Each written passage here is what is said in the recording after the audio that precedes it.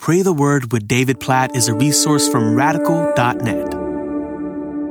1 Corinthians chapter 11, verse 1. Be imitators of me as I am of Christ. Wow, what a short, significant, bold, humble declaration from Paul under the inspiration of the Holy Spirit to look into the eyes of these Corinthian Christians and to say, imitate me. Now that can seem arrogant, not humble, if disconnected from the second part of the verse. Be imitators of me as I am of Christ. Paul's saying to his brothers and sisters in Christ, we're following Jesus, and I want to show you what it looks like to follow him in such a way that if you follow my example, you will be following Jesus. And I think many followers of Jesus hear that and think, oh, I don't know if I can do that, if I can live in a way that's worthy of imitation like that. But this is what we're called to as followers of Jesus. All of us, think about it. It's so basic when you really meditate on it that yes, this is our identity. We are followers of Jesus. We have been crucified with Christ, to use language from Galatians 2:20. We no longer live. Christ lives in us. A life we live now. This is for every one of us as Christians. We live by faith in the Son of God who loved us and gave himself for us. Like the whole purpose of our lives, day in and day out, summarized in the initial invitation from Jesus to his disciples in Matthew chapter 4, verse 19. Follow me. And don't we want to show each other what following Jesus looks like? Don't we want our lives to be worthy of imitation? And so just think about that today. Let it soak in. What would the followers of Jesus' lives look like around you if they were imitating you? Would they be following Jesus? Would their thoughts be honoring to Jesus? Would their desires be honoring to Jesus? Would their words, actions, would their lifestyles be honoring to Jesus if they were following your leadership? And the reality is, in disciple making, what Jesus has called all of us to do, we show other people what it means to be a follower of Jesus. So let's, by the grace of God and only in the power of the Spirit of God, rise to the occasion today. You and I have an opportunity to live a life today that is worthy of imitation by others in such a way that if they were to imitate us, they would be following Jesus. Oh God, may it be so in my life and every one of our lives. Help us today. We need your grace, the power of your Holy Spirit in us. We cannot do this on our own. Left to ourselves in our flesh, our lives are not worthy of imitation. So we pray, help us to live in the power of your Spirit today. We pray that our thoughts would be like Jesus, that our desires would be glorifying to Jesus. God, we pray that our lives would look more like Jesus today, our words, our actions. God, that we would love like Jesus loves, that we would care like Jesus cares, we would speak like Jesus speaks. We pray that today you would help us to, by the power of your Holy Spirit in us, share the gospel with somebody around us. And God, in all the different areas of our lives, as husbands or wives, help us to show our spouses what following Jesus looks like. As parents, help us to show our children what following Jesus looks like today. As students, help us to show our parents what following Jesus looks like today. In a 1 Timothy 4 way, to not let anyone look down on us because we are young, but to set an example, to show our peers what it means to be a follower of Jesus, to show the people around us that we work with what it means to be a follower of Jesus. God, we pray that you would help us to imitate Jesus today in such a way that if people around us follow our example, they will be following Jesus. God, may 1 Corinthians 11:1 be true in and through us today. And God, as we pray this today, we pray for the Halaz people of Iran, among whom there are no followers of Jesus. God, we pray that the gospel would spread to the Halaz people, that the first follower of Jesus might be found among them. And we pray in advance for that follower of Jesus to live a life worthy of imitation that would draw others to follow Jesus. We pray for disciples to be made and church to be planted, started, multiplied among the Halaz people of Iran. Please, God, bring it about that the life of Jesus might be seen, known, celebrated, and followed among the Halaz people of Iran. We pray all of this according to your word in 1 Corinthians 11, verse 1. In Jesus' name, amen.